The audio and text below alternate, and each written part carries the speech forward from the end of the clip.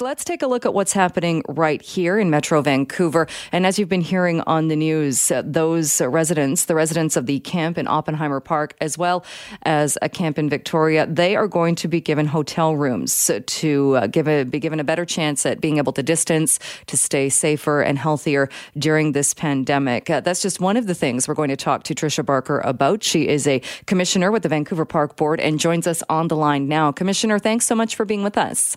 I'm happy to be here. How is it going as far as we're hearing that some of the residents of Oppenheimer have already been offered spaces in hotels? How is it going so far, even though we're still in the early stages of this plan? Well, we've got a pretty good relationship with some of the people down there. And so as soon as this was announced, we'd already been in discussions with people about getting them a safer place. So those are just really continuing on with knowing that we have the extra help now about where people can go to. And what happens if there are people in that camp that don't want to go? Well, that's always a possibility. And, I think that they will be asked to move and will be moved if they won't just leave. The goal is also to get that park back for the residents around that community to have.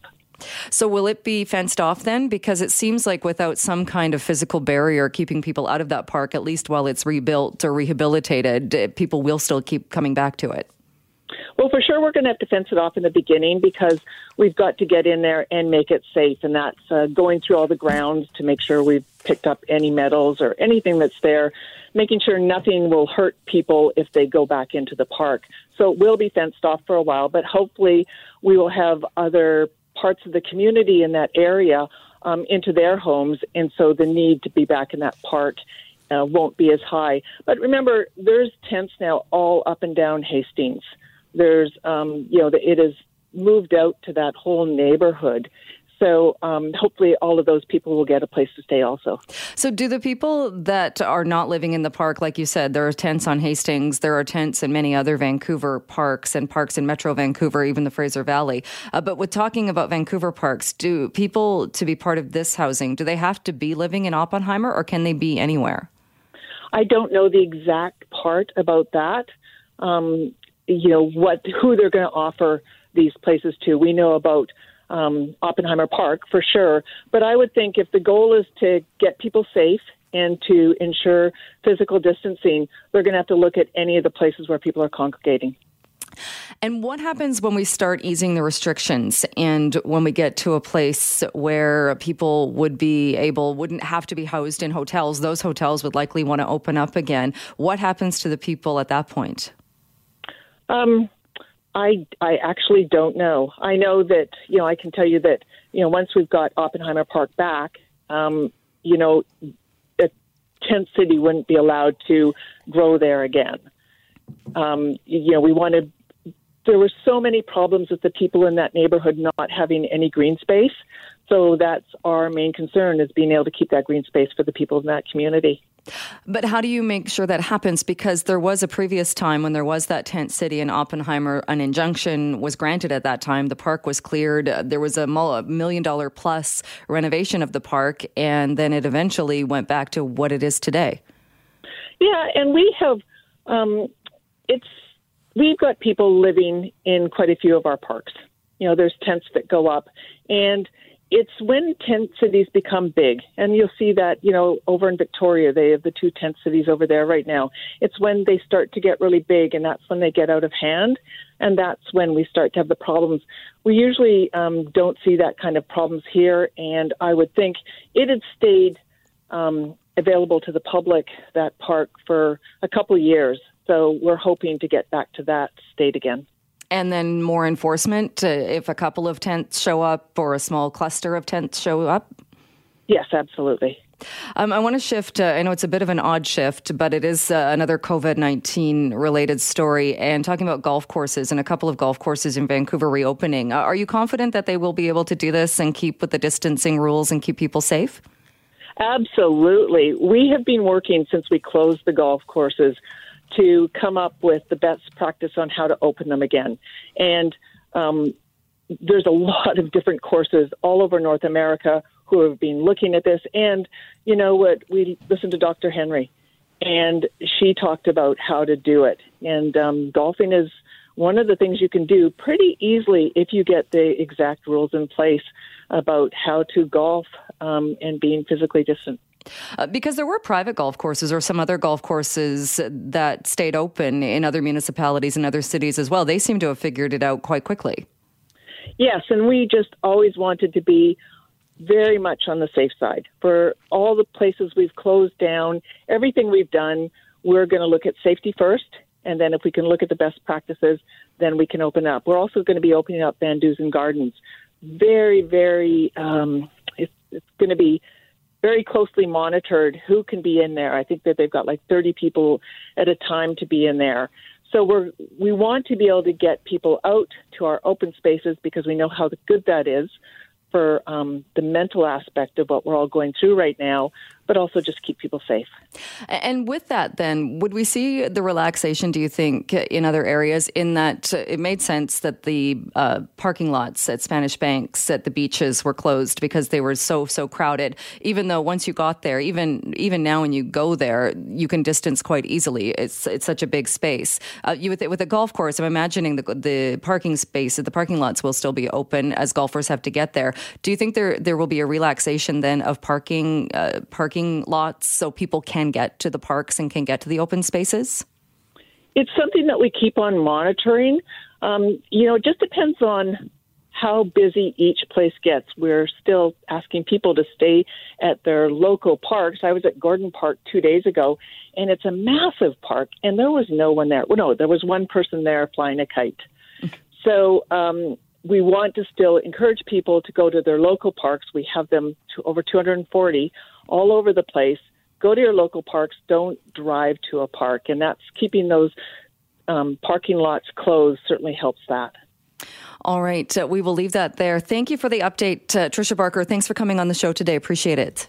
Okay. Thank you. Thanks for being with us this afternoon. Fraser Health just updating people in that health region about another COVID-19 outbreak, or saying that it is over at Langley Lodge. That was a long-term care facility owned by the Langley Care Society. So saying that the outbreak there has come to a conclusion, and they are going to be updating people on the very latest in that health region a bit later today, around 1:30 today. Right now, we're going to take a look at how people that have pain management as a regular part of their life are dealing during this pandemic. When we look at services such as massage therapy, physiotherapy, chiropractic work, all of these services that are no longer available, at least not in person. Some people trying to do it via Zoom or other electronic ways. Definitely not the same thing. Joining me now to talk a bit more about this, though, is Maria Hudspeth, the Executive Director of Pain BC, also co-chair of the Canadian Pain Task Force. Maria, thank you so much for being with us today. Happy to be with you, Jill. What are you hearing from people, or how are people that managing pain being a daily part of their life, how are they faring right now? Well, this is a really difficult time for the 1 in 5 people who live with chronic pain. For many people, they, as you said in your introduction, they rely on a whole range of different types of treatments to live well with pain and to stave off the kind of disability and loss of function that can really accompany living with chronic pain. So we're seeing people have reduced mobility, increased feeling of pain, just really suffering through this pandemic. The other thing about people living with chronic pain is that for many people, anxiety and stress are the worst enemy. Chronic pain often becomes a disease in its own right, whether it started because of another chronic condition or a motor vehicle accident or a sports injury. What can happen is that people's nervous systems get really agitated, and that's actually the pain system in the body kind of over functioning, if you will. The thing that processes pain in the body also processes stress and anxiety. So when stress and anxiety are at an all-time high, as they really are with this pandemic, it's effectively ramping up people's experience of pain. And that, combined with the loss of access to care, is creating just a terrible, terrible situation. And what are people doing? I know I've heard anecdotally from some people that they've been meeting with their, say, physiotherapist over Zoom or over a FaceTime and walking through it, but not nearly the same as being in person, having an in-person session with somebody. For sure. There are a number of different organizations, Pain BC here in British Columbia, but even other organizations across the country that are trying to put group sessions online. There are a couple of the pain clinics that operate here in BC that are doing group sessions online, and some of those are covered by MSP and available to people. So there are those services. It's definitely not the same for people who don't have access to technology or don't understand or technology or intimidated by it. Obviously, that's a big barrier. And then there's a whole host of other services that people often use that can't be done virtually. So if you think about people who are getting lidocaine infusions or different kinds of injections, needle-based treatments, there's all kinds of pain procedures that for some people, they're not for everyone, but for some people, these are the things that keep them able to get up, get out of bed, homeschool or care for their children, care for other loved ones. So those are, in many cases, not all, but in many cases, those are not being provided currently. So there's another big challenge there. Right. And so what do people in that scenario do? Do they just go without? Absolutely. Yeah, we're hearing from many people that the loss of those kinds of services, and those services are often being provided to people who, they've tried a lot of other things. These are more complex kinds of interventions. Some of them, carry some risk. So often these folks, they've tried many other things, and these are sort of the end of the line treatments for some people. So we're really seeing some of those people suffer. And as I was saying earlier, that combined with the anxiety and the stress of the pandemic are creating challenges for people. The other piece that not everyone recognizes is that many people who have chronic pain have underlying vulnerability. So their pain might be related to an underlying health condition, or it could be that they've been using certain pain treatments that are immune suppressing. So anyone who's been on opioid therapy for pain over a long period of time, people who are receiving steroid injections for pain, many of those treatments actually suppress the immune system. And in a pandemic, the last thing that you want to be dealing with is being immune compromised. But again, it's another vulnerability that people with pain are coping with. I didn't realize that being on opioid treatments or steroid treatments, I didn't realize that suppresses your immune system. Yeah, there are a number of sort of unrecognized impacts. And again, not for everyone, but for a number of people on these treatments, they can create this risk. People who have arthritis is another example. Many people that are living with arthritis, lots of them have pain, and some of the arthritis medications or medications for other chronic conditions are also immune suppressing. So it might be that there's somebody who's living with a chronic condition, pain is a big component of what they're dealing with, and it might not be their pain treatments that are creating the immune suppressant vulnerability. It could be other medications that are creating that. So there's really a whole host of issues here for people who have pain. Do you think there is a safe way then, as we start to talk about different businesses coming back online or coming back to in some way that's still safe? Do you think there are safe ways for people, particularly people who it's a matter of whether you're getting out of bed or not, to get these treatments? Yeah, I think it's really going to be needing to follow the advice of Bonnie Henry, and probably, I hate to say it, but maybe a bit of trial and error. All of these jurisdictions are looking at opening in a careful way and being very watchful to see, if we open this, what's the impact? If we open that, what's the impact? So I think there's going to have to be a bit of testing and maybe even stratifying the patient population to say, who are those patients who are so at risk of disability, loss of function, and really mental health impacts related to their pain. And can we prioritize those folks and get them treatment safely first? So I think we're going to be having to ask a lot of those questions. Unfortunately, for people who live with pain in British Columbia, the pandemic is really set against a backdrop of lack of services generally. We have not had a robust pain care system in BC or across Canada. We have a handful of specialized pain clinics in our province. And when you think that chronic pain affects 20% of our population, that's 1 in 5 people, 1 million British Columbians, and we really only have a couple of pain clinics with very, very long wait lists. So, there's the pandemic and the challenge of that. And then there's the pre-existing problem of just not having appropriate levels of pain care for the people who need it. All right. So we will leave it there. Maria, thank you so much for joining us to talk about this today. I appreciate your time. Yeah, thank you for shining a light on this important issue. You have been hearing the stories out of Surrey. Janet Brown reporting on a video message sent to parents about the fact that the work is being done to try and figure out how schools could reopen, what that might look like. We are expecting to get a lot more information on that in BC tomorrow around noon. The education minister making some announcements, or at least releasing some information. And this comes as we learn about what's happening in other provinces, such as Quebec, where schools will start reopening on Monday on a voluntary basis.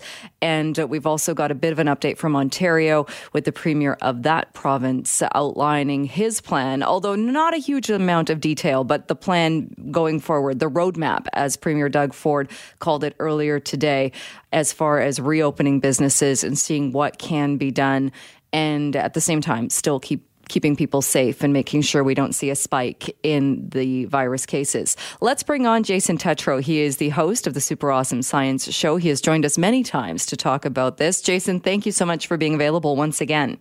Great to be joining you. So what is your take when you hear about these provinces that are now starting to move forward with this look ahead or this roadmap to reopen certain businesses? They skipped a step because initially what happens is when you have the big explosion because you can't keep up as a result of testing. And then what you have to do after that is when you get the testing in place, you have to essentially eliminate all the cases that you can't trace back. It's essentially called test and trace.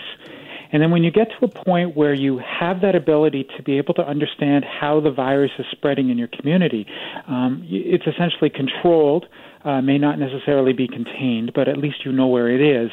That's when you can start to identify who are the most at risk and protect them, and then be able to slowly bring the rest of the world back. The problem is that we're still not at the particular test and trace step yet. So by all of a sudden giving us this roadmap or even opening schools like they're going to do in Quebec, what you essentially are doing is you are, well, first off, you're putting the cart before the horse, but also what you're doing is you're going to make it incredibly difficult if all of a sudden when you make that first step, we start seeing these huge spikes and all of a sudden people start getting sick and we start seeing hospitalizations go up. How are you going to get them back to where they are now? Right, because that's even been the Premier of Ontario talked about. He didn't want to be in a position where you open things up again and suddenly you have to shut everything down. Yeah, and the only way that you're going to be able to do this is by knowing where the virus happens to be. And it's very difficult at this stage. So if you essentially don't trace every single case backwards, then what happens is that you assume that there are other people in the community who probably have the virus and are spreading it.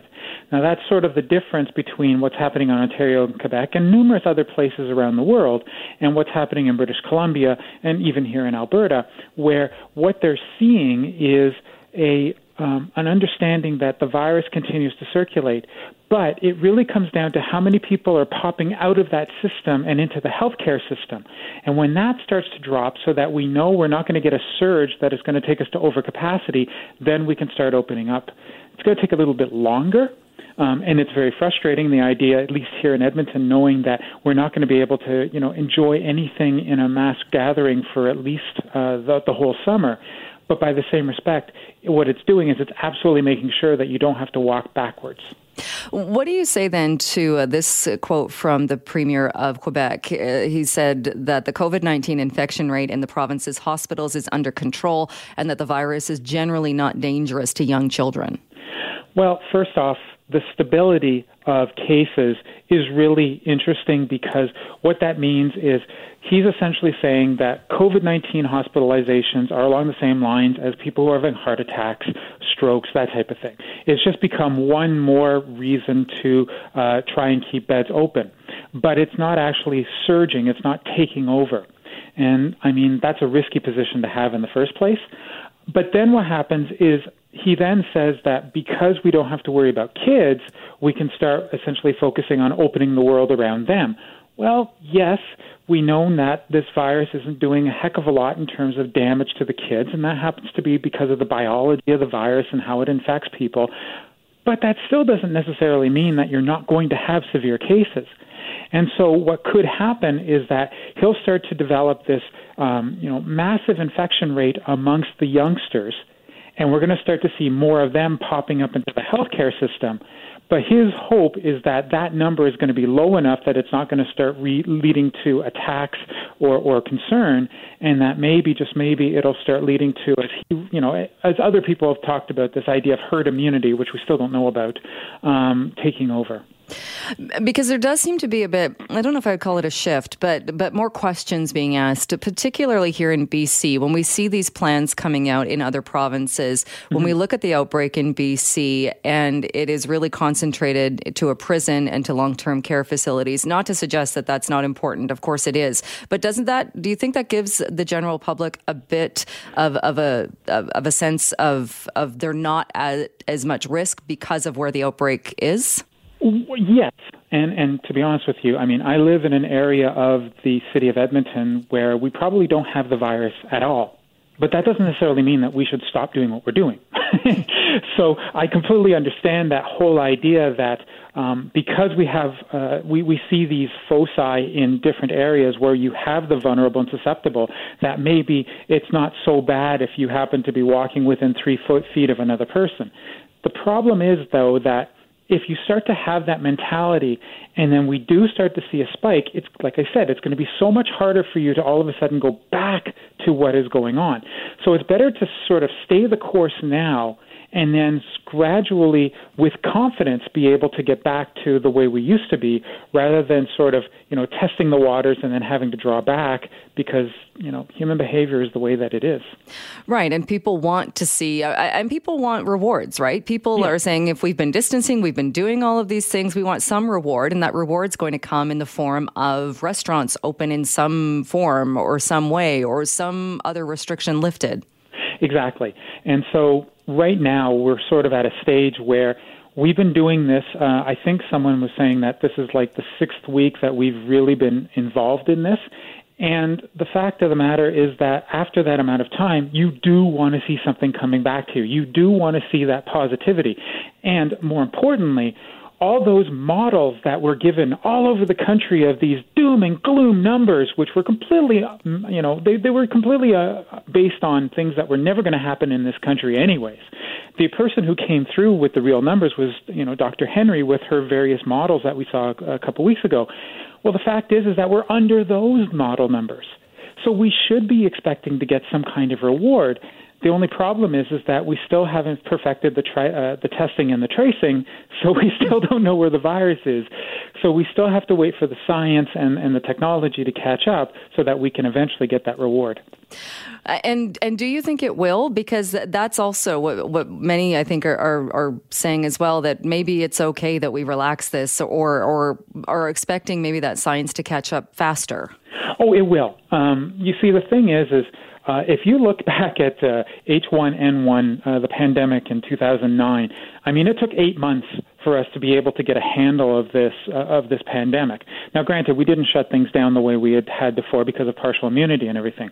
But, I mean, it was 8 months for that. It's 8 weeks for this. And so, I mean, think about it. We've done so much already getting to where we are. And now we know that, the 15-minute tests are out. We've got both genetic material testing. We've got antibody testing. All of these things are going to slowly but surely become more and more common to the point that testing for COVID-19 is going to be part of the regular testing of anybody who shows up with a respiratory illness. It's going to take a little bit more time, and I just hope that people will give it that little bit more time, even as the weather's getting better. I mean, right now would be the perfect time for it to rain in Vancouver for the next 3 weeks. Which sometimes it does. Doesn't look like it will right now, but sometimes.